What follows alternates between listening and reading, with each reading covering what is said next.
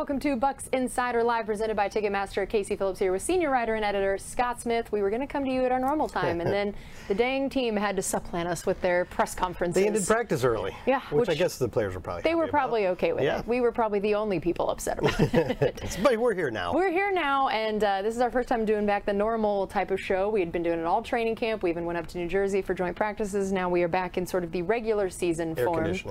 Air conditioning, big fans of that. So now we have some pretty big news to talk about since our last show. Very handy for them to make this announcement just for us, I'm sure. It was Tuesday morning. Yep, so we now know QB1, Baker Mayfield. If you hadn't heard, I imagine everyone's heard. Tell me the thoughts on this announcement. The funny thing about it was, how often in a coach's career does he have the opportunity to name a starting quarterback from a QB competition? It doesn't happen that often, and you would have thought maybe there'd be a little more gravity to it, and I was just like, Baker's the one, Kyle's the two. So nonchalant. It was about 10 words, period. But I think it was even kind of like not a direct question even about that. It was like the question actually was staged as, I know you're not close to naming a starting quarterback, but what? And he's like, Baker's the one. Baker's the one. So that reporter did a good job. Todd probably enjoyed getting to do it that way. I think that's very much his personality and vibe. And I know, and I saw before, heard beforehand and after the announcement that there are plenty of people out there that thought this was a foregone conclusion when we signed Baker Mayfield, that this competition wasn't a real competition, and I got to tell you, that is not the case. This was a real competition. Kyle Trask did very well.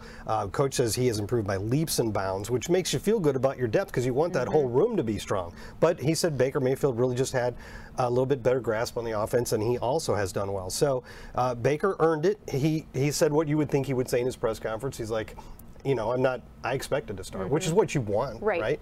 So, but still, he also understands that these opportunities mean a lot. And today, when we weren't allowed to do our show on time because the coaches and players were being so rude, Dave Canales said that that Baker, he can tell, he can feel, or I think he said he can sense how seriously Baker is taking this opportunity and how Baker understands the weight of this situation. And so this is a big deal for him, obviously, to get his career back on track. Former first overall pick, had a great year in 2020, led the Browns to the playoffs, and he obviously had some injuries after that, obviously wants to get back to that form. And, you know, this is actually the second time in a row that the Buccaneers have solved their quarterback situation by signing a veteran free agent, you know, Tom Brady. I was going to say, I think we've heard of the other one. Hopefully this one goes as well as that one. Yes. That would be pretty amazing if it did, but that's really not all that common actually in Bucs history. This is just the 6th time in the entire Bucs history that the Bucs have signed a veteran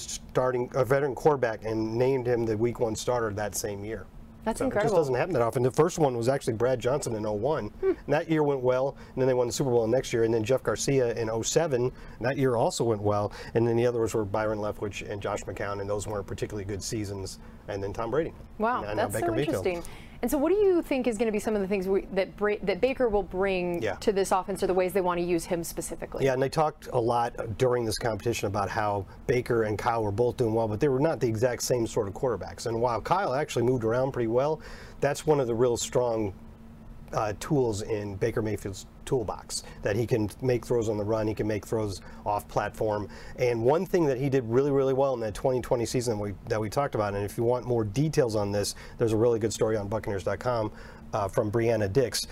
I was really hoping you were going to be like from Scott Smith. Yeah, from Mr. Smith. Really brilliant story. No, my colleague Brianna, who did all the research and even talked to Thad Lewis, the quarterbacks coach, and got these stats from SIS. And this was in 2020. He was the only quarterback in the entire league who threw, on bootleg plays, threw 11 or more passes that went 20 yards in the air downfield. Wow. So this isn't just fake a handoff, bootleg this way, and throw a little check down to the tight end. This is getting the ball downfield on bootlegs, which is, I mean, he had the best numbers in the league on that play. And what's surprising about it is most coaches don't take right-handed quarterbacks and bootleg them out to the left. They'll have them fake the run to the left on the zone, get all the defense moving in that direction, and then spin back around to the right side. But actually, Baker was really, really good. He did 6 times, was 5 of 6 for just really good stats on bootlegs to the left. So this is the kind of thing, we haven't seen this obviously in the preseason because they don't want to show anything yet. But I think that's an aspect of the offense that obviously Tom Brady was the GOAT, but they weren't running bootlegs with him. Right, yeah. So it was not bootleg Brady. No, so it's going to be interesting, I think. Okay, and then one of his top targets, I think, that is going to be interesting to watch, Trey Palmer. This guy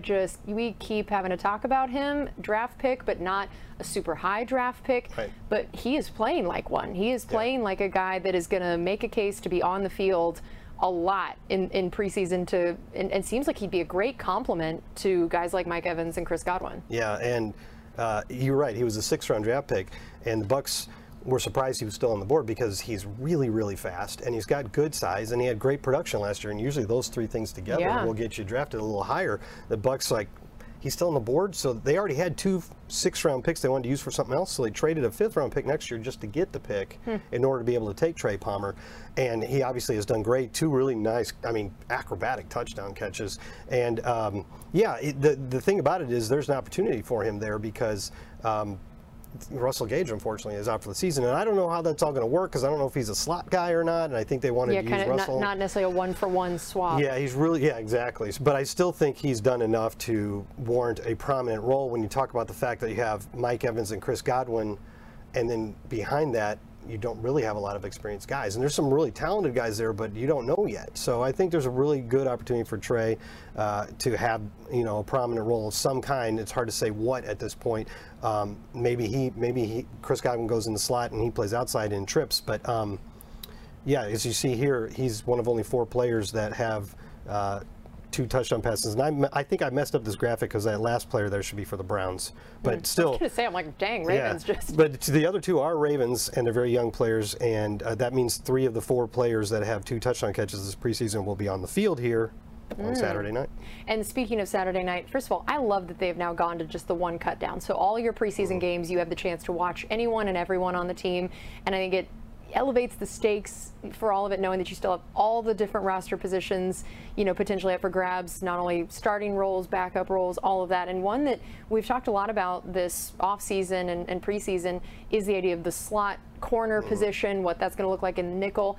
And a guy, D. Delaney, that has been with the team for a while, hasn't necessarily been one of the more household names, but has really kind of made a name for himself this preseason as a guy trying to make a case for that spot or the roster in general and different corner areas. Well, not only has D. Delaney sort of made a name for himself here, but I think I made up a nickname for him. Oh boy. Yeah, because what the coaches always talk about and was really stood out about him and why he's found a home here the last 2 years after bouncing around a little bit is they love his versatility, and he has actually played in the regular season at 3 different spots: slot corner, outside corner, and safety, and he's played a significant number of snaps. Look at this. In 1 year he played 190 snaps at outside corner and a little bit in the slot. Then last year he played a lot in the slot and a decent amount at safety, and so that's 3 different positions. So I called him 3D. I like that. That's pretty good.